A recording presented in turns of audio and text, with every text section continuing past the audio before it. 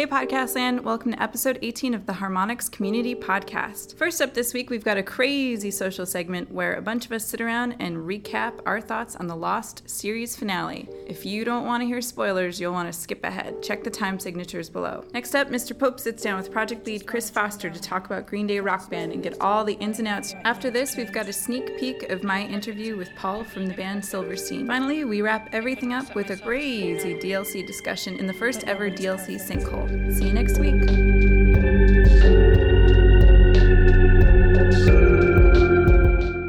So Thrasher, I'm sorry, what are we doing before I interrupt you with terrible sound effects? We're doing the Harmonix Lost recap. This is our weirdest social segment yet, and it will probably be filled with lots of spoilers.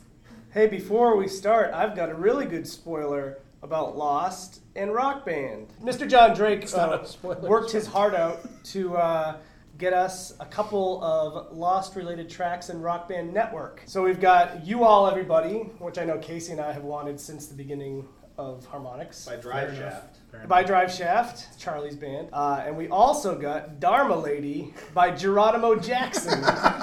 So, a little more of a deeper cut for Losties. I love it. Should we introduce ourselves? Oh, yeah. I guess do since that. there's only 6 of us. Oh my gosh, you guys. I like the ocean Don't whisper so quietly that the microphone can't hear you. Oh, it picked it up. Yeah, we are like the Oceanic Six. Yeah. Whoa. Dibs on Saeed. Oh. Bang. For realsies, though, this isn't Saeed. This is HMX Casey. I'm Dish. That's Jeff Dishman. He's one of our illustrious QA testers. This is his first podcast appearance. It is. I'm HMX Milo. HMX John D. Drake. Reporter what up? Yo, yo. And Thrasher and Pope. Yep. Yeah, good team. So we're here to talk about the Lost finale. How'd you guys feel about it? I don't know. You don't know? Not sure. Not sure? I had a panic attack. Apparently Milo has not slept since the No, finale I've aired. slept. I just can't think about it. Okay. Or else I can't sleep. I haven't been able to think about anything else. I had sort of a sad realization, like I dropped out of college. Mm-hmm. I've been at Harmonix for 3 years. Mm-hmm. My longest relationship was 3 years. Mm-hmm. But I've been following Lost every week since day one for 6 years. This is the longest I have ever had stuck with anything. Wow. Were you the guy Yeah. that sent in the message they aired during the commercials that this is my longest committed relationship? No. It was like a real emotional experience, like for me outside of the actual content of the finale. Interesting. I hadn't thought of it like that. This week is actually my 6-year anniversary with my wife, Hannah. What's more important to you, Hannah or Lost? Hannah. Well, that's... You didn't even hesitate. No, I mean, sorry guys.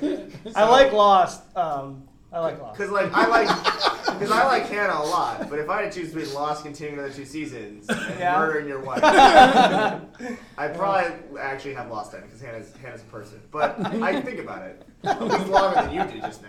You're not her spouse. Is that what we're calling it? Splash Sideways. We're gonna call it Sideways World? The only thing I've been It able to wasn't call actually it a sideways world. Right. No, it was limbo is what I've been referring it to, because I think purgatory is like a little too Judeo-Christian and Yeah. like Well, and also, that's dumb. I'm Catholic, so I call it purgatory. Yeah. Sorry. Except that purgatory hasn't existed in the Catholic Church for a few Right, years. you're Danteist. Oh, it's Yeah. getting historical. Allegarist, as it were.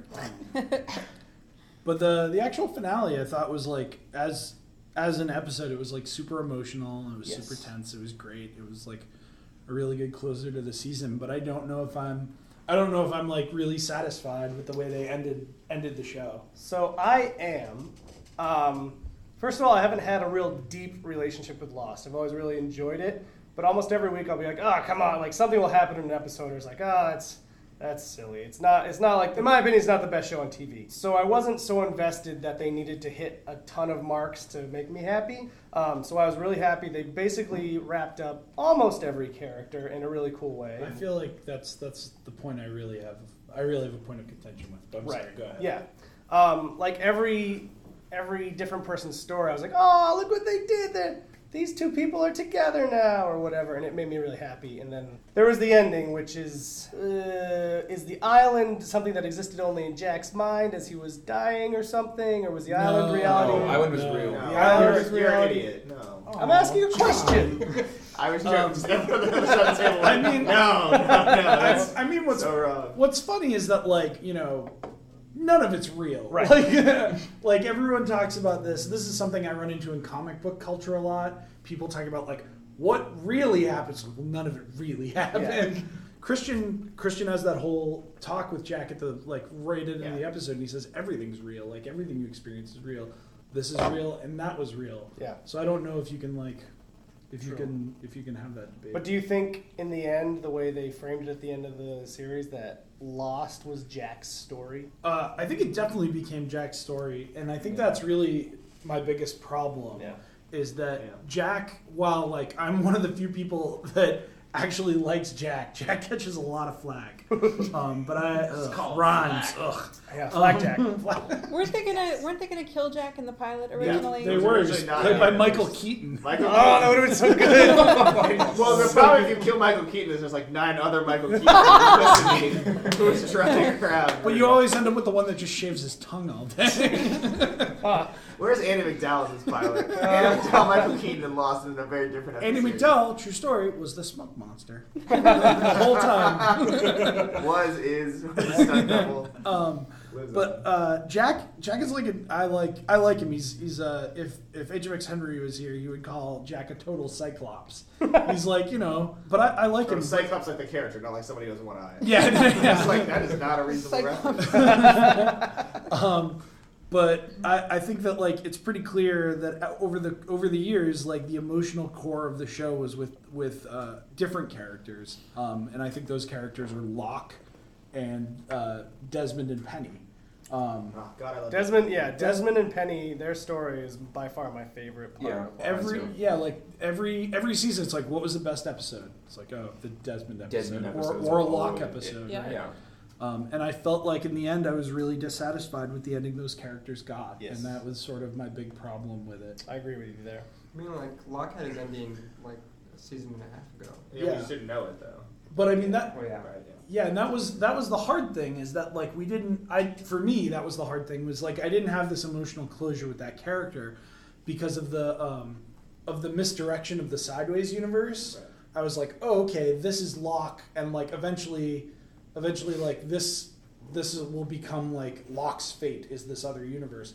And in a way it was, but really, like, his story ended in that, like, dingy motel room when, like, Ben strangled him, and that's just sort of a bummer. Yeah, it's a total bummer for a character that was, like, so dynamic and, like, really for a lot of the episodes sort of a driving force in the way that, like, we wanted to see. I mean, I can understand the convention of wrapping everything up really neatly with Jack's story because it's easy to do and it's nice, neat, but it also gives this weird thing of there's been so many allusions to philosophy. Cite some examples for the audience. Okay, so like David Hume or Jeremy Bentham or John Locke, obviously. But then, like you said, we kind of discard their fates and we leave Desmond wherever he is and then move over to following up Jack's story. And Jack more, I feel like Jack and Christian Shepherd represent religion. And it's like this whole weird flip-flop of this has been a show sparking philosophical discussion and very heavily weighing in on logical arguments and illusions, and that all of a sudden then rolls over to this weird religious, I think spiritual it's always thing. been about That's how faith since the beginning. Yeah, That's I mean, like the dynamic between Locke and reason. Jack. If there were really two themes I would pull from this show, one of them would be, like, faith versus science or reason, and the other would be, like, parents. There's a problem in drama in general where you almost always want to side with, like, the guy who believes. Yeah, but I think that part of that also drives the point that we want Lost to be an optimistic story, and I think in the end, the last 15 minutes sort of make it happy because these people who are drawn together have some sort of, like, united post-existence where clearly things are better and they've found some sort of reconciliation with whatever their struggles were, but, like, the entirety of the story itself, like, what we think of as the real world in the context of Lost, so, like, the island, things that happened before the island, flashbacks and flash present are, like, pretty depressing. Like, things do not work out well. Things do not work out well for people who are villains who are, I mean, like, you know, villains who are heroes. What's with all the children being left without parents? Right. I mean, like, there's a ton of open-ended things, most of which are, like, sort of horrible. Going back to the theme of, like, parents, Jacob is this parent figure, and everyone's like, oh, Jacob will know what to do. but he's never around, and when he is around, he's just like, because I said so, that's why. Right. And I mean, that's a theme that resonates with like Locke's dad and Jack's dad. And when we go through, as we find out, like over the course of this season, that like Jacob's just a guy. He's a magical guy. But but there's this horrible thing like with Jacob in control, that everything is in some way still predetermined. Like there are only these set paths, and either way it still goes to a predetermined outcome. And then there's this kind of, like you were saying, John, like hopefulness. Like once Jacob's actually gone, where Jack kind of says like, that's how Jacob ran it. Now it's like anything can happen and we can all have a happy ending. Mm-hmm. But it's nice in the end that like Jack is both wrong and right. He's like, it's gonna work out if we just use Desmond, and it sort of like goes horribly, horribly wrong. All right. But then it does play out sort of the way he wanted it to, because Locke gets a nosebleed and like all of a sudden. I thought it was And then hilarious. Kate shoots him. Face bleed, yeah. And Kate caps his ass. In the Richard episode, when Jacob's like, imagine that this wine cork is the island. Yeah. I did not expect there to be an actual cork in the island. Totally. I didn't even think of that. That was one of those like, all right, they got a magic pool of like goodness and electromagnetism that like if they open it up will unleash like the bad red energy. Let's just make it a cork. Let's go all the way. That's what I kind of like about this show. You know what, that room was a little overdeveloped for me in terms of like that cave area where it seemed like no one could go down there, and like when the Man in Black went down there the first time, he became a smoke monster because it was like so important and terrifying and powerful. And it's like, okay, if it's that bad that only Desmond and the Man in Black have been down there before, and now we go down there, there's like carvings and like skeletons. And I'm like, all right, well, I thought this was it wasn't. Again, it's not a plot hole. There's a lot of stuff going on in this universe, so like to tell the story, there are things you have to sort of just like roll with and accept. And I'm not a nitpicker, but it was. I kind of wish we never saw down there. I kind of wish they left it a mystery. I was okay with it. Do you know what it did confirm for us though? Magnets work because of miracles. ICP was right. ICP actually wrote the last episode of Carlton Hughes. More importantly, Carlton Hughes and. He's ghostwriting ICP songs. No, they are just ICPs.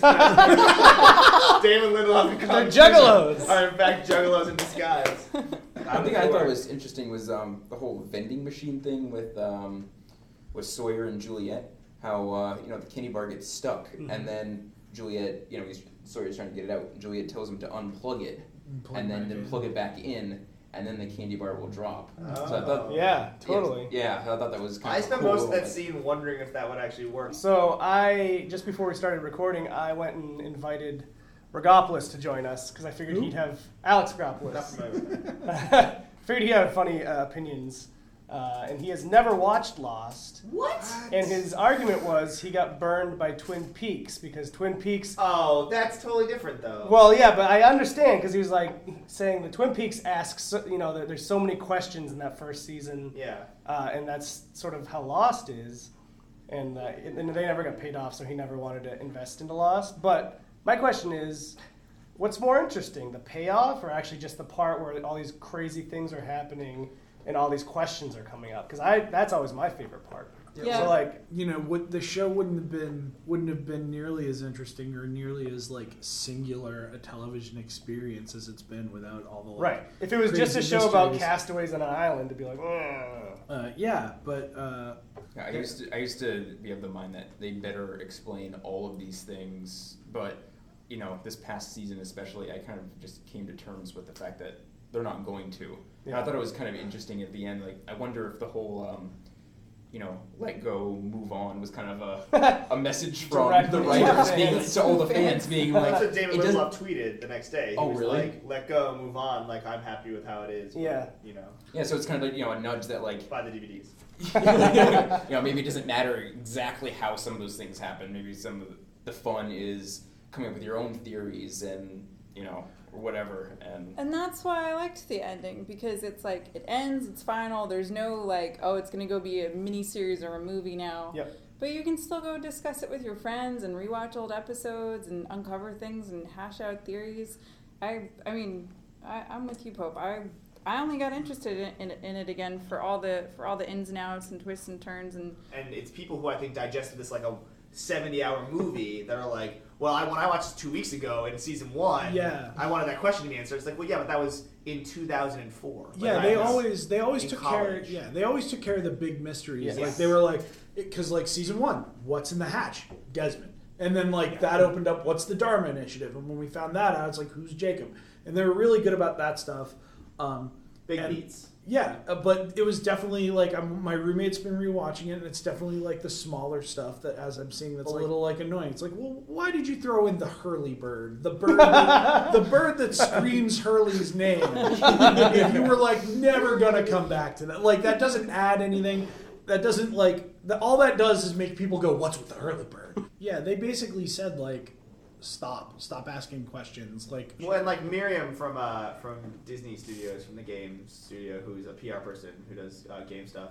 She posted a list of questions that they took a photograph of that they wrote before the final episode, and one of them was like, the sixth one was like, what is wrong with my life? And it's like, the comments on Facebook was like, dude, that's not a question. And also, not Lost's responsibility. But like, that's the thing. Lost's overarching question is, why does this stuff matter? And like, the whole thing is like, why was Desmond typing those numbers in over and over again? At the end of it, it seems like it was all just sort of a scam that like Jacob cooked up to keep him there, right? Like, or whatever it is, right? But there's not like necessarily deep philosophical significance. It could just be But that's the fun of it, is then you can apply deep philosophical crazy significance to it. That's why I'm glad they didn't resolve that stuff.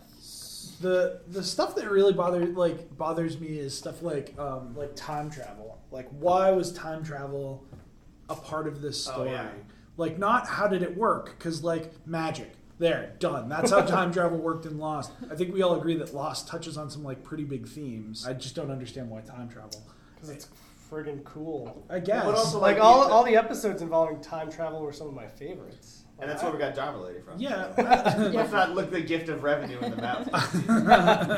It's also about like, learn about like the ramifications of your actions, and like they had to start being careful about like what they were doing. They didn't take that approach, I better not, let this person see me or else, I won't be born or something like that. Well, let's address the real problem, though. The reason that there was time travel into the past is because they wanted to tell the origin stories of what had happened before the characters were currently on the island, and without any of the characters going to that place, it would have been boring for everyone to watch. I understand why I want like a deeper meaning. I'm only saying from like a narrative perspective, like if they wanted to tell that story, I thought the time travel was a good device to weave that in while keeping our characters in that world. If it's about the characters, not about the plot, which everyone is now saying is like the defense. That's so disingenuous, though. It's like it's interest versus storytelling. I think the storytelling has always been about the characters, not the plot. But I think that people's interest in the show has always been the plot. And some of those characters definitely. are awful. Good point. Yeah. Some of those characters are. Thank you. Come on, Libby is great. Kate, Boo, Kate is the worst. Shannon, oh my god. Kate Lucia. Kate was such a huge disappointment to me because the show starts and she seems to have so much potential to be this great, strong female character, and she seems to have this whole backstory, and you're like, oh great, what is it? And then it's like by the end of the show, it's like all she cares about is other people's children and following dudes around. Lost is like many things. It is not a show that is kind to its women characters. I could have actually done without all the love triangles. I'm gesturing. Yeah, like, too much love triangles. I felt like you are those gesturing. really What the hell was that gesture? This is I'm making Putting triangles. frosting on She's a making cake. like a triangle pizza. Triangles. She's DJing the new Jay-Z record. The new Jay-Z triangle record. This is Casey's forum. All right, Dick, make your point about time travel. You're talking about like the whole parent theme, and two of the parent themes that kind of were important later on was Faraday and was that Eloise Hawking and Miles and Widmore, and then Miles and Dr. Hanso? No, not Hanso. No, he had like 4 names. Dr. Chang, I think was his name in the alternate universe. Yeah. Speaking of the alternate universe, that is my biggest problem with time travel in Lost, is that I think it was mostly introduced as a way to dupe us into thinking that like limbo or purgatory is something other than it was for the entirety of this season. And I feel like that really diminishes the show for me, is that they had this huge theme that meant nothing more than like it was part of their long con, Well, that was part of what I was saying before about what sort of bums me out. But think about how much we're talking about storytelling and how little we do that with modern, especially television culture. Like, I am super sad Law & Order is ending. I don't typically think about like the storytelling in a Law & Order episode, but like Lost is about heroic narratives and philosophy, and like it's pretty unfathomable what they were able to do with 6 years of on a major network, Yeah. not on like Not on Fox, FX. not on Sci-Fi, like on ABC. Right. It's not Battlestar Yeah. Galactica with a 12-episode arc. Can we go back to ragging on Kate? Yeah. I hate Kate. She's the worst. Okay, but why do you hate Kate? Because she's a one-note character that like there's nothing like she's not fully fleshed out, and other characters that start as one-note characters like Sawyer, they take him and they make him something more. Do you and think- other characters that are one-note like Charlie, when they're done with his story, they kill him off. But Kate is just around all the time, and she has all these horrible episodes devoted to her. And her episodes are always the worst Yeah. ones. And I wonder how much of it was the writers being like, well, we don't have a lot to work with here. She's not a good actress. I think she's fine. She's fine. I don't think she had a lot She's to fine. work She with. was well. I mean, go back and watch the first season because the thing that's impressive about Evangeline Lilly is not like whether she's a good actress. She was like an undiscovered person. She was like brought. I mean, she started with Lost. Like she's never really Not been. totally. She was a undiscovered, model, She was right? a model. Well, but I mean, like she wasn't an actress. I think she said in some interviews, like not recently, like a while back. She's like, it's hard to go back and watch these scenes where I'm trying to be emotional now because it was like the first time I was ever sad on a camera and not just like being pretty. And it's like. To watch her go over 6 years, I think she got a lot better. I think by the end of it, I believed her as an actress in the scene she was in. I just don't necessarily always buy the choices that she makes. But as a performer, I thought she ended up like making it as compelling as she could with the choices she was given.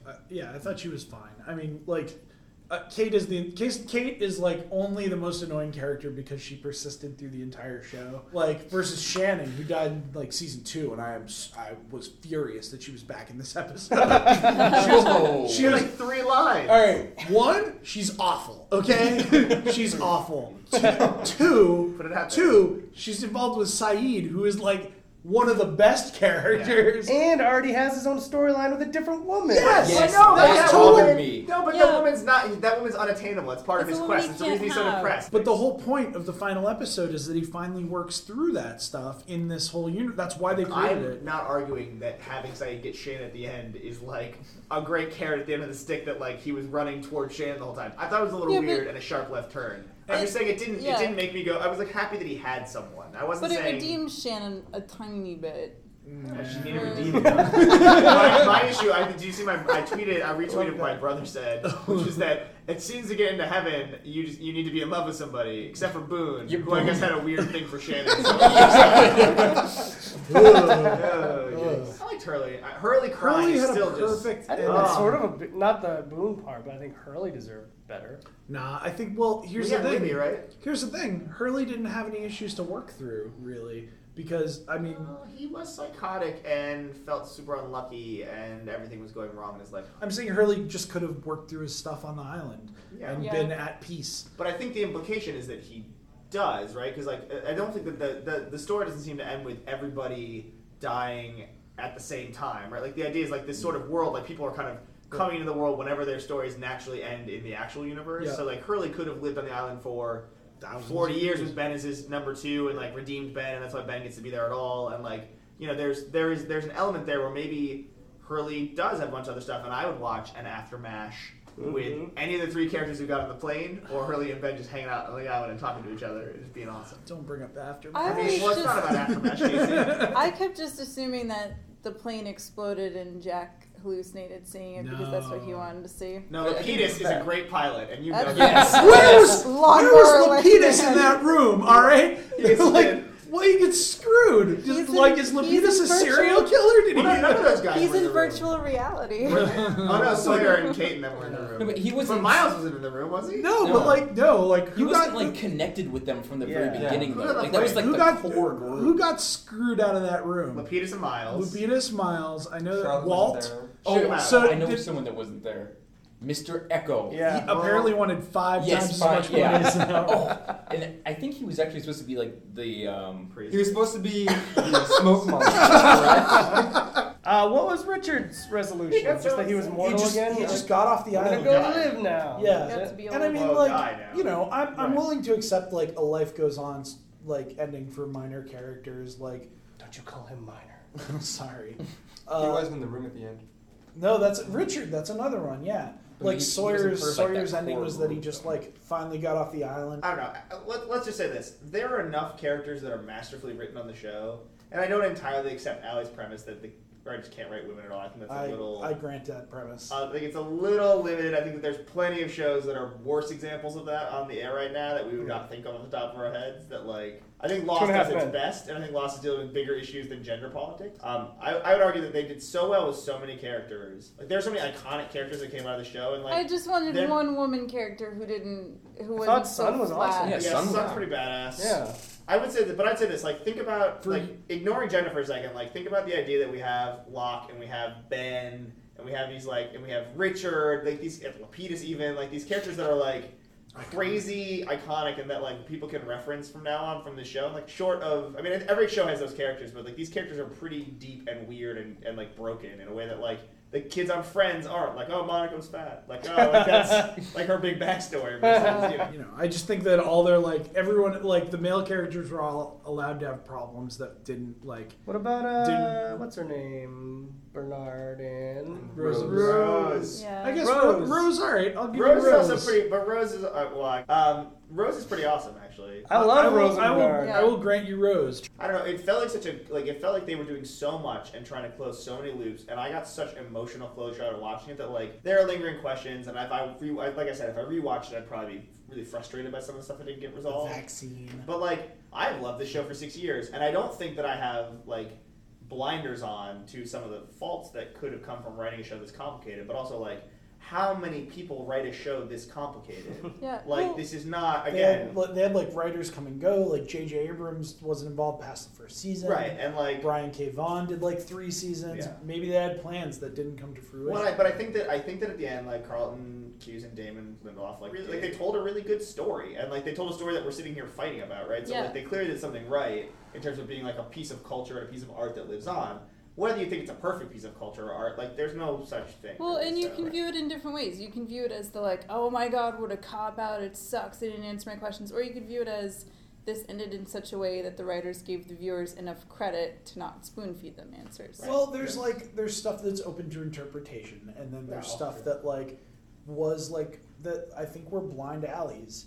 And those are just frustrating, and, like, it's not as easy to write off, like... The Hurley Bird. They should have just been, like, a little more vigilant about, like, what stuff they were going to leave up to interpretation versus what they were planning to answer. Like, I felt like the audience was cared for, and I felt like they did their best to really cater to the audience that developed, which is, I think, not what the audience they expect. Like, in terms of best season finales ever, did it rank up there for anybody? It didn't... Season or series? Series, sorry, thank you. Like, it didn't hit the, like, the high water mark for me, which is, like... The Wire and MASH, which are like the 2 best series finales I've ever seen, but it was still pretty good. Better than Battlestar Galactica, as I'm sure Dan Teasdale will throttle me for saying. Similar though, and in the last 15 minutes repositioned everything in a way where you're like, oh, I don't know how I feel about that post-world. And they both very shifted very drastically in the last 10 minutes from sort of an ambiguous philosophy to like a very Christian philosophy. Yeah. Like even Lost, like tried to Christian. Well, yeah, like even Lost, which tried to like put them in that weird universe, like Unitarian church. Even that like ends with a character like whose last name is Shepherd with a stab wound in his side, like laying like that. Like I'm miming like a crucifixion, dying to save his people. Yeah, dying to save his people. It was really Pilgrim's Progress. Yeah, which was great. I haven't been that worked up about anything in media since probably the end of MASH, is when like Jack was lying in that clearing, which you weren't alive for, but I still watched it several times. Yeah, like Jack lying in that clearing and like his eye closing was just like the perfect way to end that show. I agree. Yeah. Let's just say that like Hurley crying at any point being sad is the most heartbreaking thing you could ever do. Hurley crying and Purple Rain are the 2 things that make me tear up. And on that note, I think we should end it.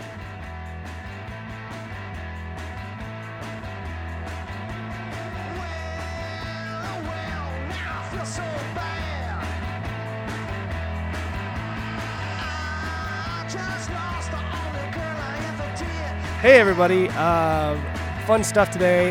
We are joined by Christopher Foster, the project director of Green Day Rock Band. Hello. Hi. So this is a treat. Green Day Rock Band, at the time of the release of this podcast, will be coming out in 3 days. Cool. So your cycle is almost complete. What was it like working on this project? It was cool. It was my first time being a project lead, actually. I was lead designer on Beatles, and so to kind of oversee the creative parts of all of it was a big challenge, but it was fun. It was with a good team of people and with a cool band, so it was good. Yeah, and I bet it made sense that you did it coming off of Beatles because it's another artist-specific game. What sort of lessons did you learn from Beatles that you brought over to Green Day?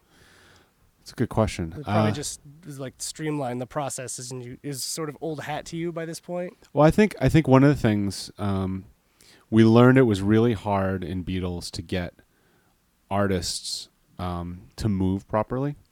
Like building a model that looks like an artist is one thing. Getting them to move properly is another and feel like them. And we worked really hard in Beatles and we got there, but it was painful. And that's one of the reasons that we changed the way we did animations in this game. So we realized up front that if we wanted to make a Green Day concert feel like a Green Day concert, we shouldn't try to slice up the animation into little loops and pull them together, that we should motion capture an entire performance for every song. Yeah, and actually that so we polled our forums for a bunch of questions and they actually gave us really good ones. And one guy in particular... Actually, you sound so surprised. No, I'm not surprised. They're great. One guy in particular asked about that, and he said, Tuba Lord, as in Lord of the Tuba, from our forums, wants to know, related to this, why and when in the process was the decision made to do full linear motion capturing, and what does that actually mean? What is full linear motion capturing? So we use motion capture for almost all the animation in our songs, in our games. So, but in something like Rock Band, you've got the same animations have to support tons and tons of songs. So what makes the most sense is animate little loops, like playing like a 4-bar figure or playing in a certain attitude for a period of time, and design those so that they can play indefinitely in a loop, and then or play long enough that they can last as long as a single camera shot. Then you have those be queued up as a song progresses to sort of capture the different moods of a song, and then you can have a certain amount of drama over the course of a song. But and that works well if you have thousands of songs, but one of the drawbacks is that you don't have the ability for characters to have any lengthy interaction with each other or with the world, because at any point any one character is going to switch to another animation loop. So they all tend to be fairly isolated. Even in Beatles, where we had only hundreds of songs to potentially support, mainly the 45 on disc, we still use the loops for most things. But then we would, for key moments, some of which in the dreamscapes where everyone's walking through a field, and even just certain musical moments, we would actually have the entire band animated for longer sequences. But even then, that was still sliced up. Right. And like I was saying, it's really hard in those moments to capture the band, largely because there's a lot of procedural stuff laid on top. This is getting really nerdy, but like all of the fretting and all of the strumming and all of what people are singing, and whether they're at the microphone or stepped away, which is something that we had in Beatles. That's all mechanical. That's all like multiple puppeteers pulling on a character. And it's really hard to make those all be seamless, where the character looks is now being driven separately from what they're playing, which is different from whether they're at the mic, which is different than their overall body motion. So you can edit this down. I think people are actually going to find this really interesting. So with this, we're like, well, that's for something like Green Day, particularly Green Day, where they're running all the hell over the stage all the time. That set of behaviors wasn't really going to work, even in like the best case. So we decided, well, what the hell? Let's try something we hadn't done before, which is we basically set up an entire stage and motion captured 3 performers and 3 cameramen, all performing complete runs of songs. So that's what when we say full linear motion capture, we mean start a song, play a full performance, and stop, and use that largely unedited for every song. And it looks really cool. I remember like the first time I saw just like them running around, I was like, oh wow. This looks so cool, and it is something we haven't really seen before in our games. We have done the snippets, but I think it serves the songs really well. It also, we're trying to create this concert experience, and it lets each song in the concert feel like its own thing. And that's a big win for us. Yeah. And then we actually splice in other stuff like in Milton Keynes. It's a much bigger stage, bigger than where we could mocap. So there's this catwalk out in front and big ramps and walkways to either side, and those were captured with separate bits of mocap for certain songs, so that Billy Joe and Mike to different degrees can run past the environment that we actually motion captured in and play key moments out there. And that stuff comes in a few songs, and it definitely adds to the experience.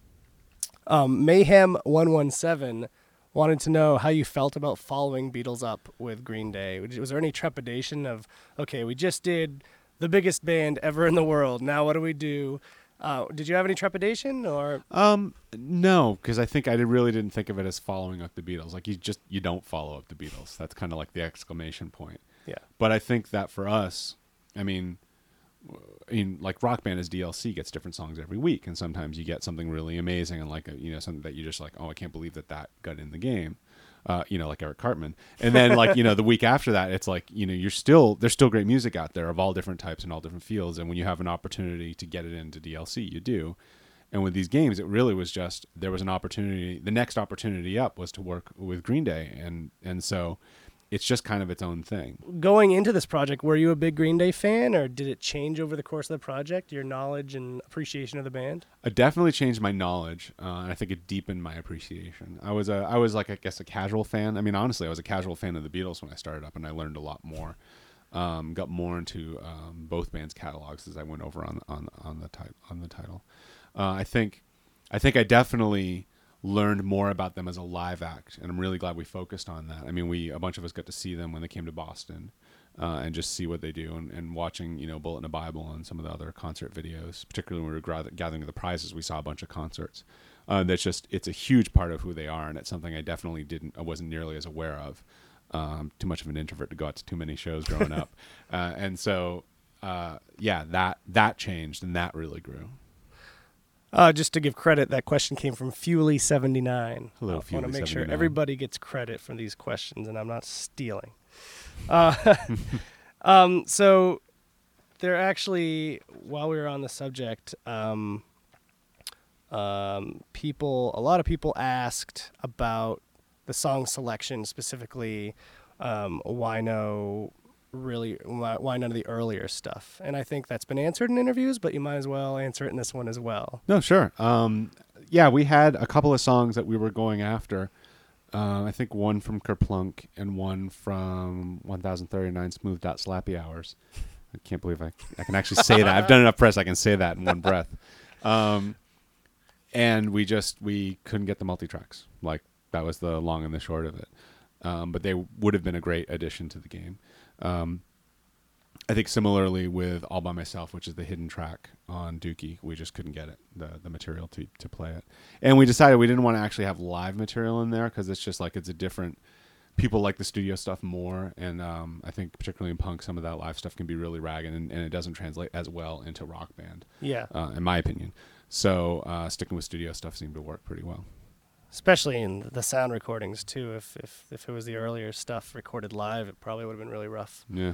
Big MF wants to know, how much Green Day content did you have access to, like the extras, and how did you make the decisions on what to include on the disc? So those were actually the sort of two separate processes, the pictures and the videos, and it was really fun. It was actually, I got to do the same thing on Beatles, which was probably one of the two most ridiculous parts of that process. In both cases, I guess really with Green Day, to answer the question that's been asked. I think the Beatles question it's also pretty relevant. Like, that's a good story. Well, it was a good start where we were trying to get set the template for this, and so it took a while to be able to demonstrate what we wanted to do with photos and collecting them. And the rules are a little different particularly for videos in Green Day. We learned some stuff, but the photos are very similar.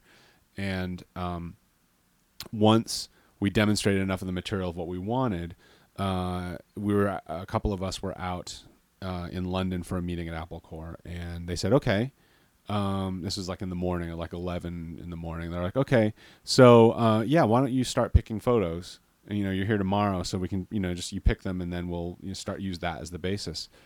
And we're like picking photos, and it ended up they had them all, like they had like 25,000 pictures, and they're like in these binders, and they just started bringing them up, and it was like flipping through and just rapidly trying to pick as many pictures as possible. Like I think we chose 300, which then get whittled down to like the 120 or so in the game.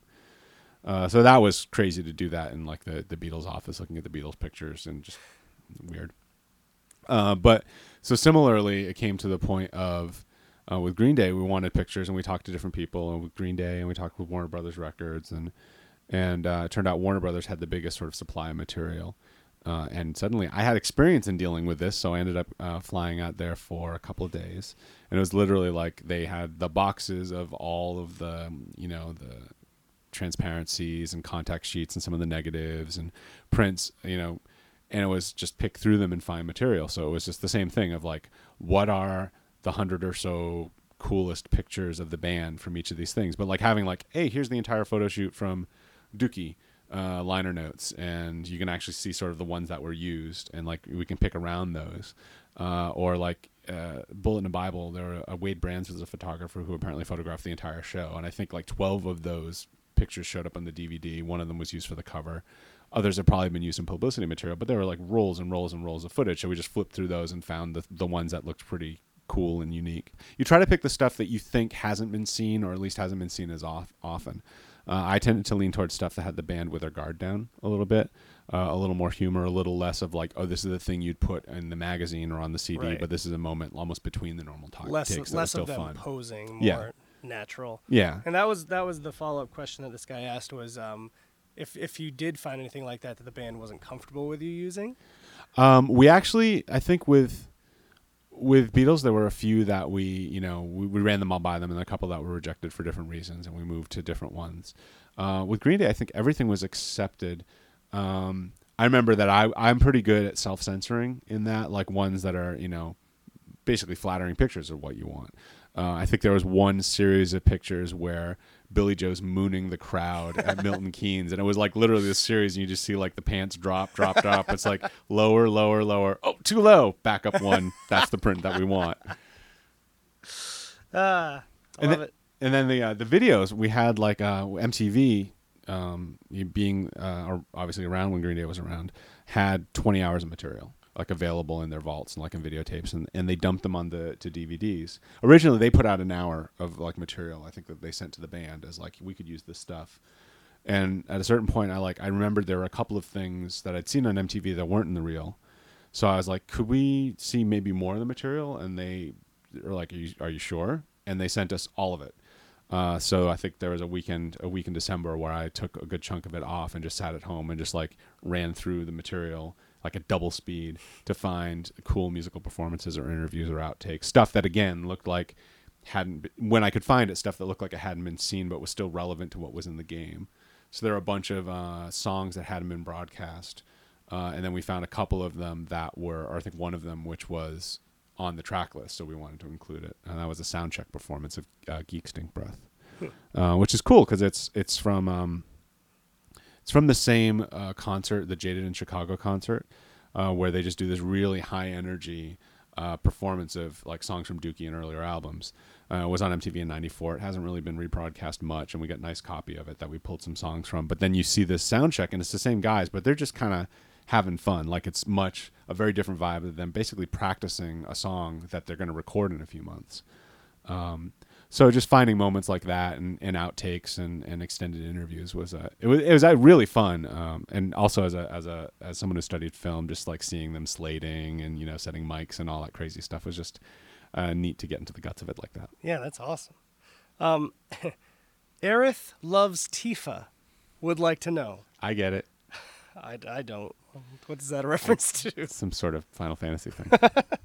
All right. I thought it was a guy and his girlfriend. There's a message to his girlfriend. I guess not. He wants to know, was there any consideration for dreamscapes to be used in this game, in Green Day Rock Band? Not really. I think pretty early on, and this is actually talking with the band, we asked them what they thought was important, and they wanted to show moments from their history, I think, and they wanted to show the crowd, the audience. They consider it an important part of a Green Day show is the interaction with the crowd and the band. So there are things we couldn't do, like we couldn't, because we're just using music and studio tracks specifically, we couldn't have the band come up, the audience members come up and sing because they would sound like Billy Joe, and we couldn't have them come up and play songs because they would sound like Green Day, and it just wouldn't work. It wouldn't make sense. But we're able to do a bunch of stuff where they were like fist pumping and pogoing and waving along with Billy Joe. And then we added stage diving and crowd surfing, which was a layer of stuff we hadn't done before. Yeah. So like once, when that was the priority, any ideas of going into like trippy music video land kind of went away.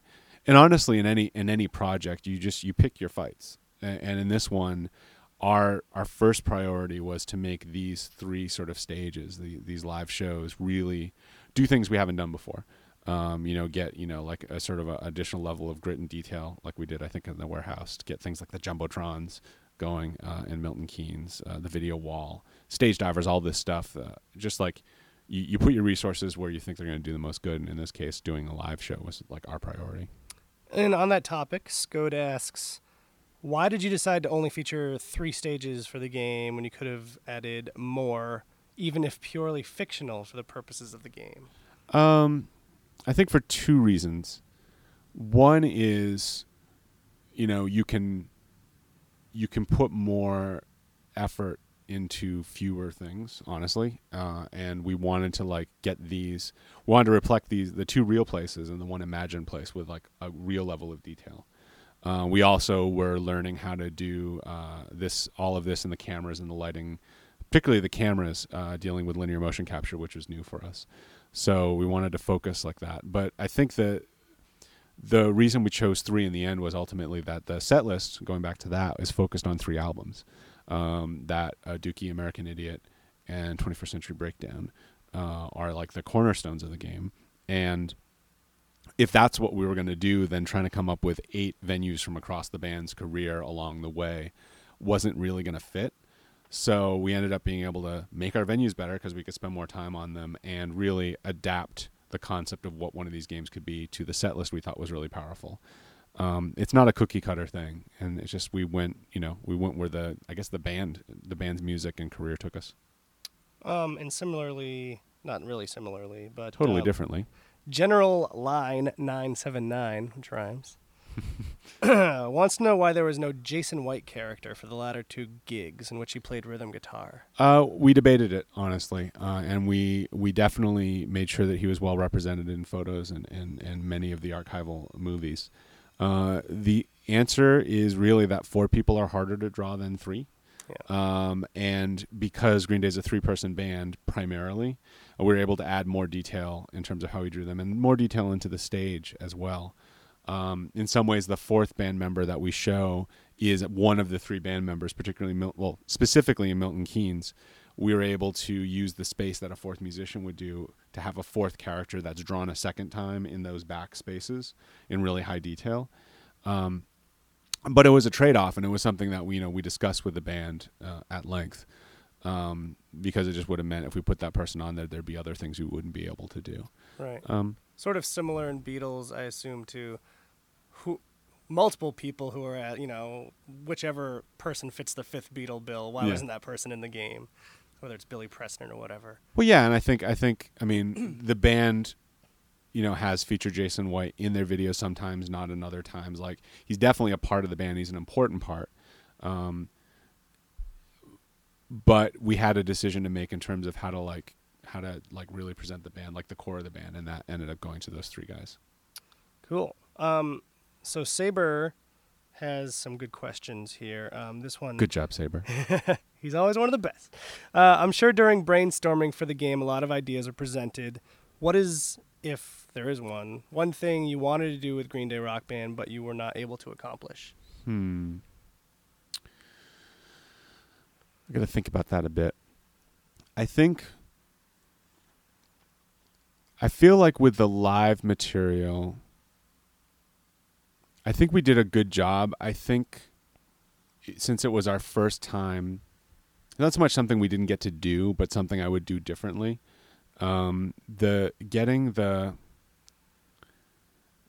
linear motion capture was a challenge that I think I wish we'd had a little more time to prepare, like sort of rehearse the performances specifically.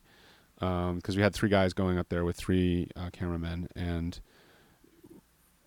we got performances we're really psyched by, and particularly with camera work and focusing on the pieces that were really awesome, we got something really strong. But I think going into it again, I would have just done a little more up front, so like it would have been a little less, like skin of our pants, teeth, seat of our skin. I like skin of our pants. Seat of our pants skin, seat of our danskins to get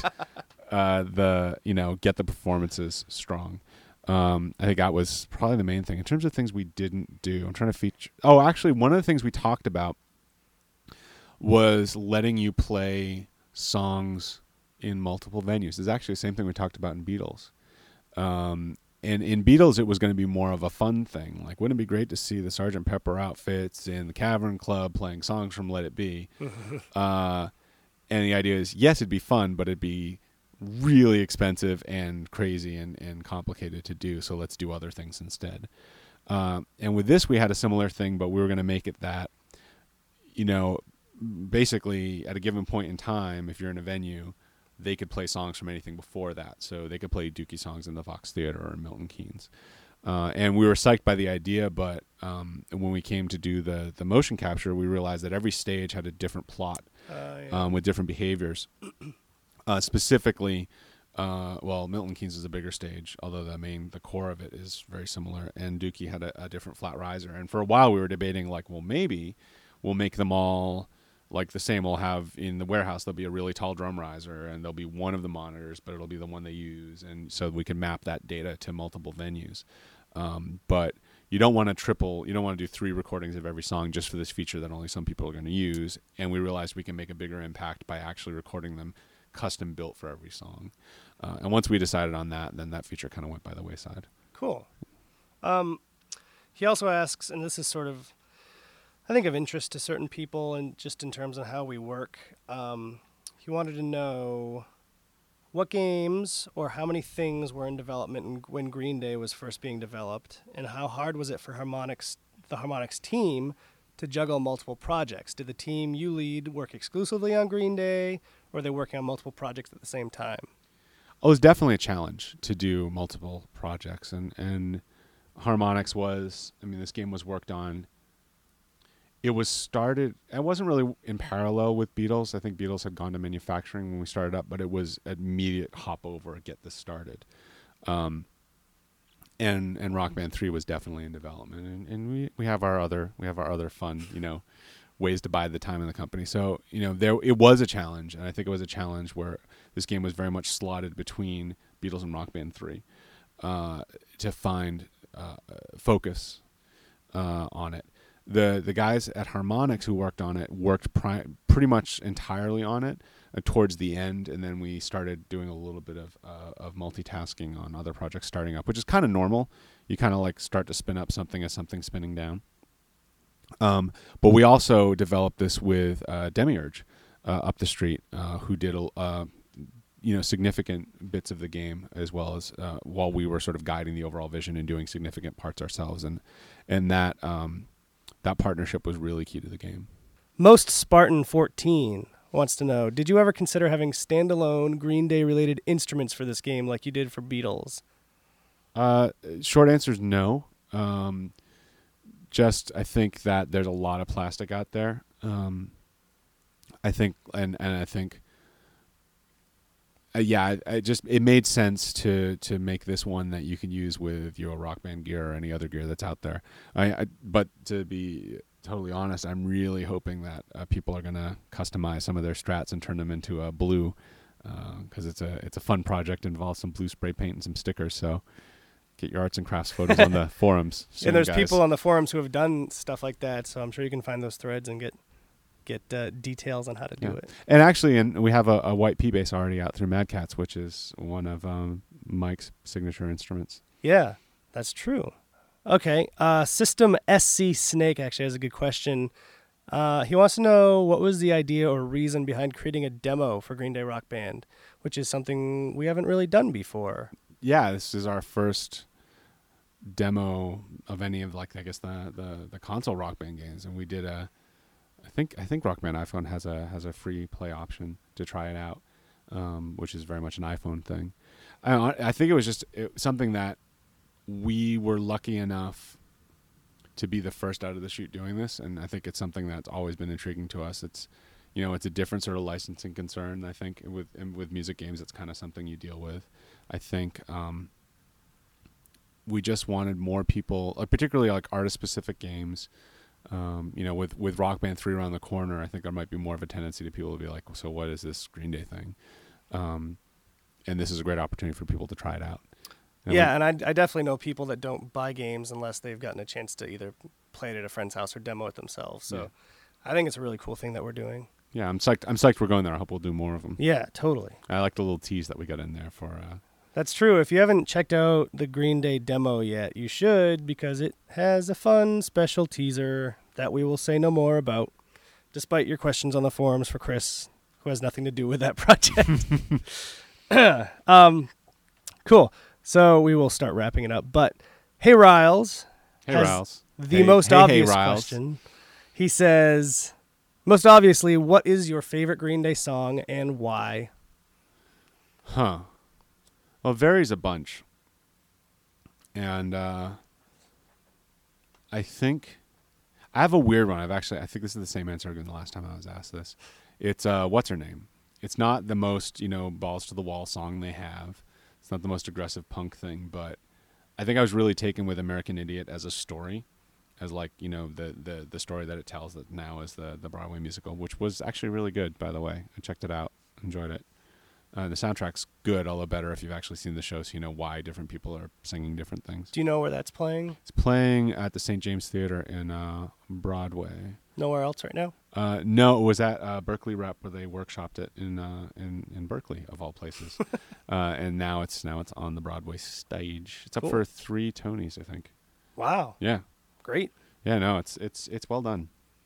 But What's Her Name is kind of the coda to the entire piece. It comes after Homecoming, which is this big 9-minute epic, and the song itself is about kind of, just like looking back over what this guy's kind of lost along the way, and the person that he once loved that left him, and then is kind of, that he screwed up.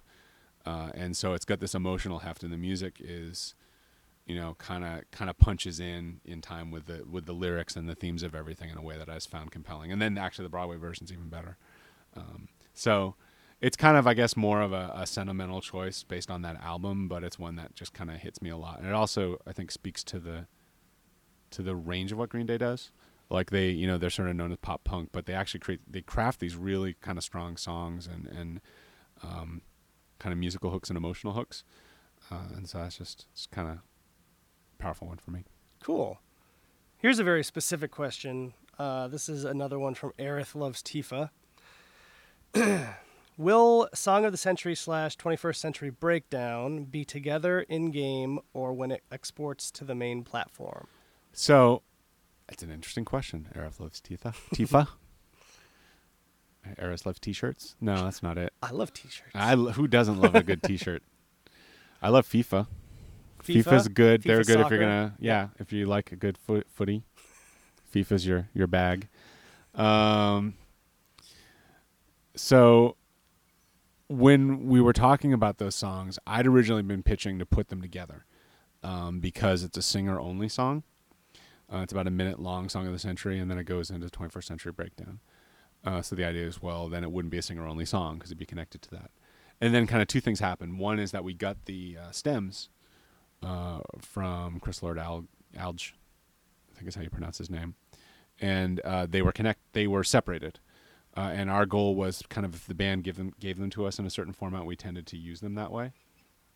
And then the second thing I realized is that while having them combined meant there wouldn't be a single vocal only song, it meant that a 6-minute song would turn into 7 minutes, and if you weren't a singer, you'd have a full minute of doing nothing while that song started. So we decided to keep them separated. Cool. Because sometimes you got to keep them separated. And thus they will remain the same when they are exported. Yes. Cool. A final question, possibly the most important, from our good friend and HMX alumnus, Veng, who you know as Eric Chan. Oh, I know him. Okay, I know Veng. Yeah. He really pulled out all the stops on this one. He wants to know why, Chris Foster, you are so handsome. So I would answer this question, except that I know it comes from kind of many, many months of him just sort of standing outside my window with the boombox over his head. And I really want to say, Eric, let it go. I have a wife. I have a kid. I may be hot, but you're going to find hotter men out there to stalk. Do you think you might write a spec song about it? About the situation? Sort of like I'll be Every Breath You Take, but from the other point of view. Yeah, that could From the stop taking all my breaths. Yeah. I think that would be it. Yeah. So Eric Chan is like the cat in Cat's Eye, the Stephen King story that steals your breath when you sleep. He said there's definitely like 2 or 3 Warner Brothers characters that are sufficiently terrifying to embody Eric Chan. Anyway, this has been derailed by Eric Chan. Great. Well, Chris Foster, thank you so much for joining us. I think the guys and gals on the forums love it when they can have their questions answered by real people that aren't just moderators like me. So You're a real thank you person. For that. Kind of. Sort of. Half man, half tool. And hopefully shaking my fist. You can't see it. Hopefully they will be buying the game when it comes out.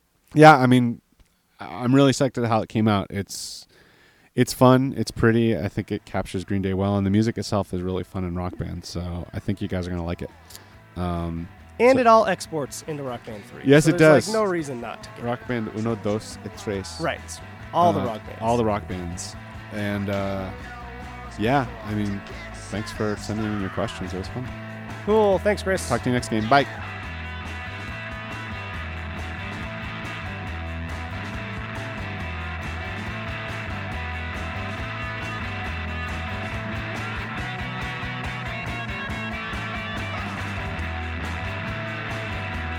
My name's Paul Fuller, and I play drums in the band Silver Steve. So, are you guys on a day off today, or are you still in the middle of the Tour 6 tour? We're on Tour 6 right now. We're in Houston today, and there's 4 dates remaining. It's a 2-month-long tour that's finally coming to a close, and we wrap it up this Sunday in Orlando, and we have a couple days off, and then we're doing a few shows with Killswitch Engage on the way home, and landing at home on May 22nd for a big hometown charity show that we had planned. So it all works out nicely. After about 9 weeks on the road, we end at home and then have a little break. Nice, very nice.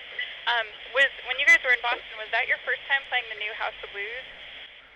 It was our first time at the new House of Blues. We played, Palladium, Access, Middle East. I mean, basically all the clubs throughout Massachusetts area there. But it was our first time at House of Blues, which definitely was awesome. Yeah, I actually saw you guys at Access or Avalon, one of those, a few years ago. I think you were with Comeback Awesome. Kids. So Yep. Rise Begins, bro. Yeah, it was an incredibly intense show. It was really awesome. Yeah. Cool. So your track, American Dream, just came out on Rock Band Network. How involved Yeah. are you guys with bringing that onto RBN?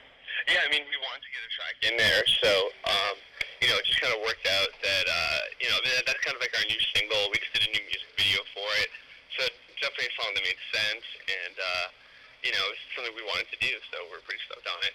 Awesome. And have you guys played Rock Band before? Yeah, we've all dabbled. I mean, it's one of those things that's tough to be on the road so much. You can't really, bring it on the bus, unfortunately, so we're a bit more, constricted, but, it's definitely rad. Nice. Have you been able to play your own track yet?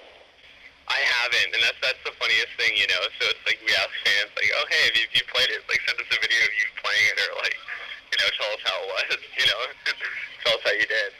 That's awesome. So we had a couple of posters I was poking around on the forums today, talking to some big Silverstein fans, and a couple of folks wanted to know a little bit kind of about the story behind the lyrics in American Dream, especially the opening wedding day when my heart began to stray.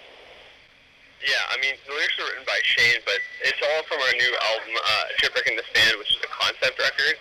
It, the story begins with the house of this family burning down, and, as you dive in deeper, there's a lot of, kind of some health issues and some social issues, and there's some stuff some infidelities between the husband and wife that's was involved in that fire. So that part of the story kind of deals with some of that aspect of it, you know, and you find out, like, in the track after about some of the infidelities that are going on between the husband's best friend and the wife and that kind of stuff. There's a lot of, like intermingling about all that kind of stuff, and every song, even though it kind of isolates itself as, you know, in a context where it makes sense and still can be played on its own and musically makes sense and lyrically has its own context, still part of the greater package of the entire album, which is meant to be played from start to finish. Can you describe a little bit sort of your evolution as a band, as fully stuck to now with Shipwreck in the Sand? Yeah, I mean, we started 10 years ago where we're all a bunch of teenagers and, you know, just living in the suburbs of Toronto, just playing music for fun, and so we're still in school and all that kind of stuff. But you know, we worked really hard and were able to get signed and just made a record and released that for the first time, and that was a great experience. And all we ever wanted to do was release music and, you know, tour a little bit, and we thought that'd be really fun. But as things grew and grew, we got to take it more professionally and spend more time on songwriting and working with bigger producers and traveling all over the world. And, you know, with our latest record, we wanted to get a little bit more ambitious. We didn't want to just, like, go into the studio and record a bunch of songs. We really wanted to, like, craft, like, a special piece of music that, you know, had a concept behind it, was more involved. There's more layering involved, more instrumentation that was a bit more complex than anything we've ever done before. So that's basically where it brings us up to speed now. We have, like, 4 full-length releases that we did over the 10 years, and we're not looking at stopping anytime soon. Speaking of your music, I mean, I've defined this genre-wise as a variety of things. Hardcore seems to be kind of like the label that you guys apply to yourselves most then. What does post-hardcore mean to you? I think that makes the most sense in the fact that we draw a lot of our influences from, like, late 90s, kind of like hardcore and rock and emo and all that kind of stuff. And, you know, while we don't sound directly like any of those bands, and sometimes, like, if you were to take our influences and listen to us, you'd be like, well, how did that end up where it did? It's like, if you really think about it and you listen to it, it all makes sense. And so in reality, you know, we're influenced by a lot of, like, older artists that kind of did some things that we picked up on and maybe enhanced or, like, you know, exaggerated in a certain way to come up with the style that we have today. So I think that's kind of what it means to us. Nice. Who do you guys listen to when you're on tour? Well, we're pretty diverse. I mean, as a band, there's kind of like a collection of artists that have always influenced us and will always be our, like, collective favorites. I mean, everyone from, like, Lifetime to Braid, Mineral, Get Up Kids, you know, At the Drive-In, all that kind of stuff. Like, is really predominant in our influences. But I mean, you know, we're even influenced by the Beatles and Metallica and, you know, everybody. And individually, we've all since then, like, on more of our modern influences, have really kind of gone all in different directions. Like, I like a lot of, like, just more indie stuff, and, you know, Shane likes a lot of pop stuff, and Bill likes a lot of punk stuff, and we're all, like, kind of all over the place, which is good. I feel like when we go back to the songwriting table to draw in new influences that still relate back to what kind of started the band and what influenced us originally. Well, I'll let you go. I won't keep you too much longer. Is there anything else that you want to cover or say to your fan about, you know, like your DVD or anything before we get off the phone? Yeah, sure. Well, a couple things. We have a live DVD CD coming out June 8th, and it's a pretty big package. It has 22 tracks on the CD.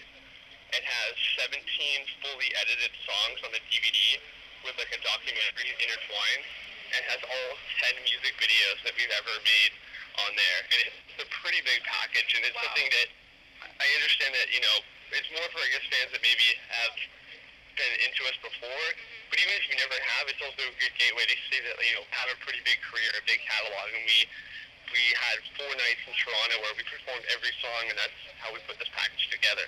Oh, that's incredible. So it's definitely something, yeah, we're really, really proud of it. It's a really big package and something that we're excited about. So that comes out June 8th, and then we resume tour in America on July 7th, and all of those details can be on our website. Well, we should keep a lookout. Well, Paul, thank you so much for taking the time out to chat with us and to talk about Rock Band Network and everything going on. And yeah, for those of you who are going to be listening to this MP3, you can check out American Dream up in the Rock Band Network store now.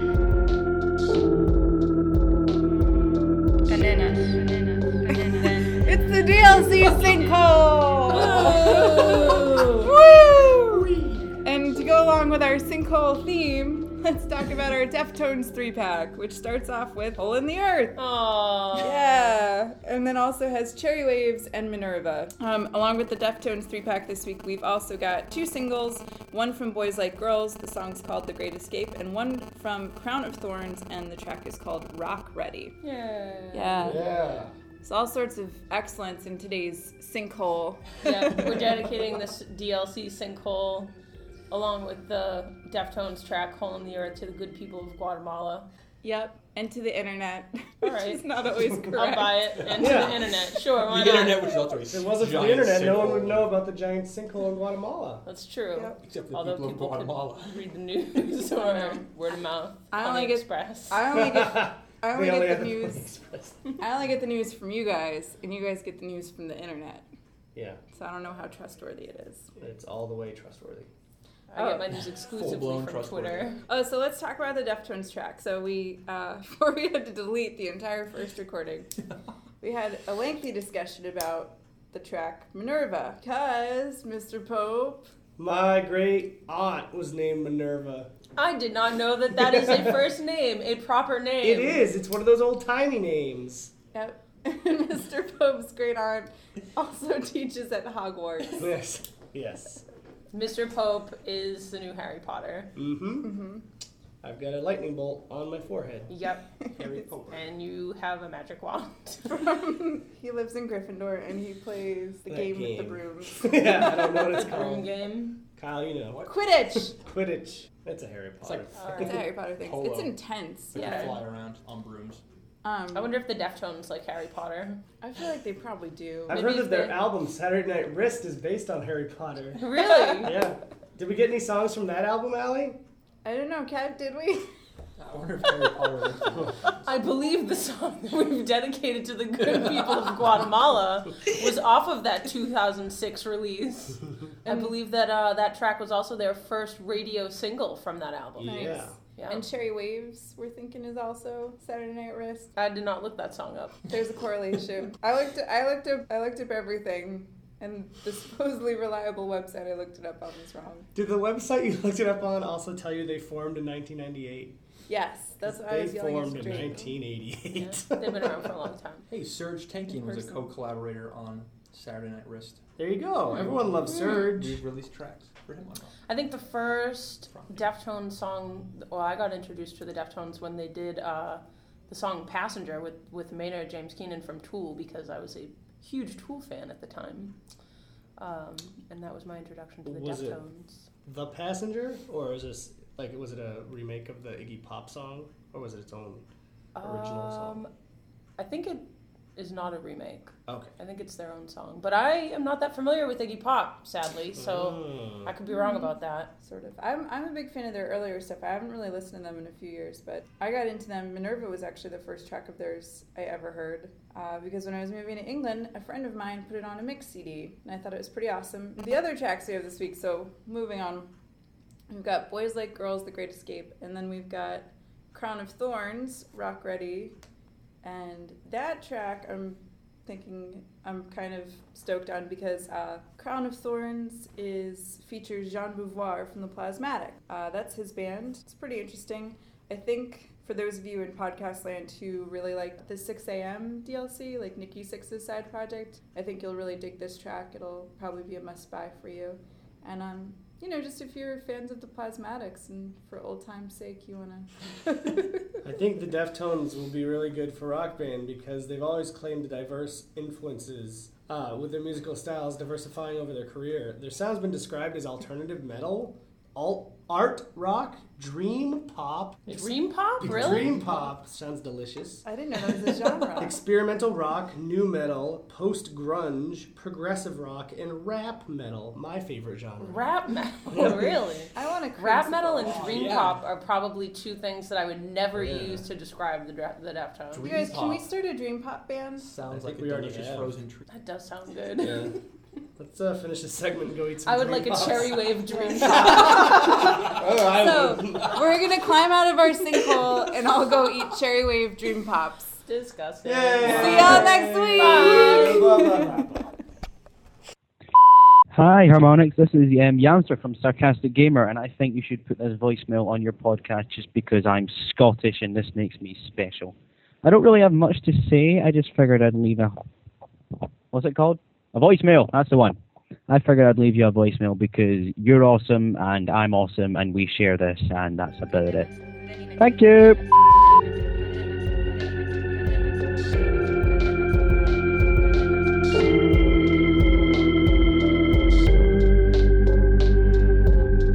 Yeah, skip ahead 10 minutes. Way more than 10 minutes. We're gonna edit out most of the talk that you just had about hot dogs. That was not appropriate. We'll edit out all the great details about Rock Band 3. Yeah. Oh, Casey. Sorry. Put that accordion down. There's a reason we put time and signature markers in the podcast write-ups, and today is the first day that they will have any really good practical use. There is no real reason, but from now on, this is the first time. This will make people happy.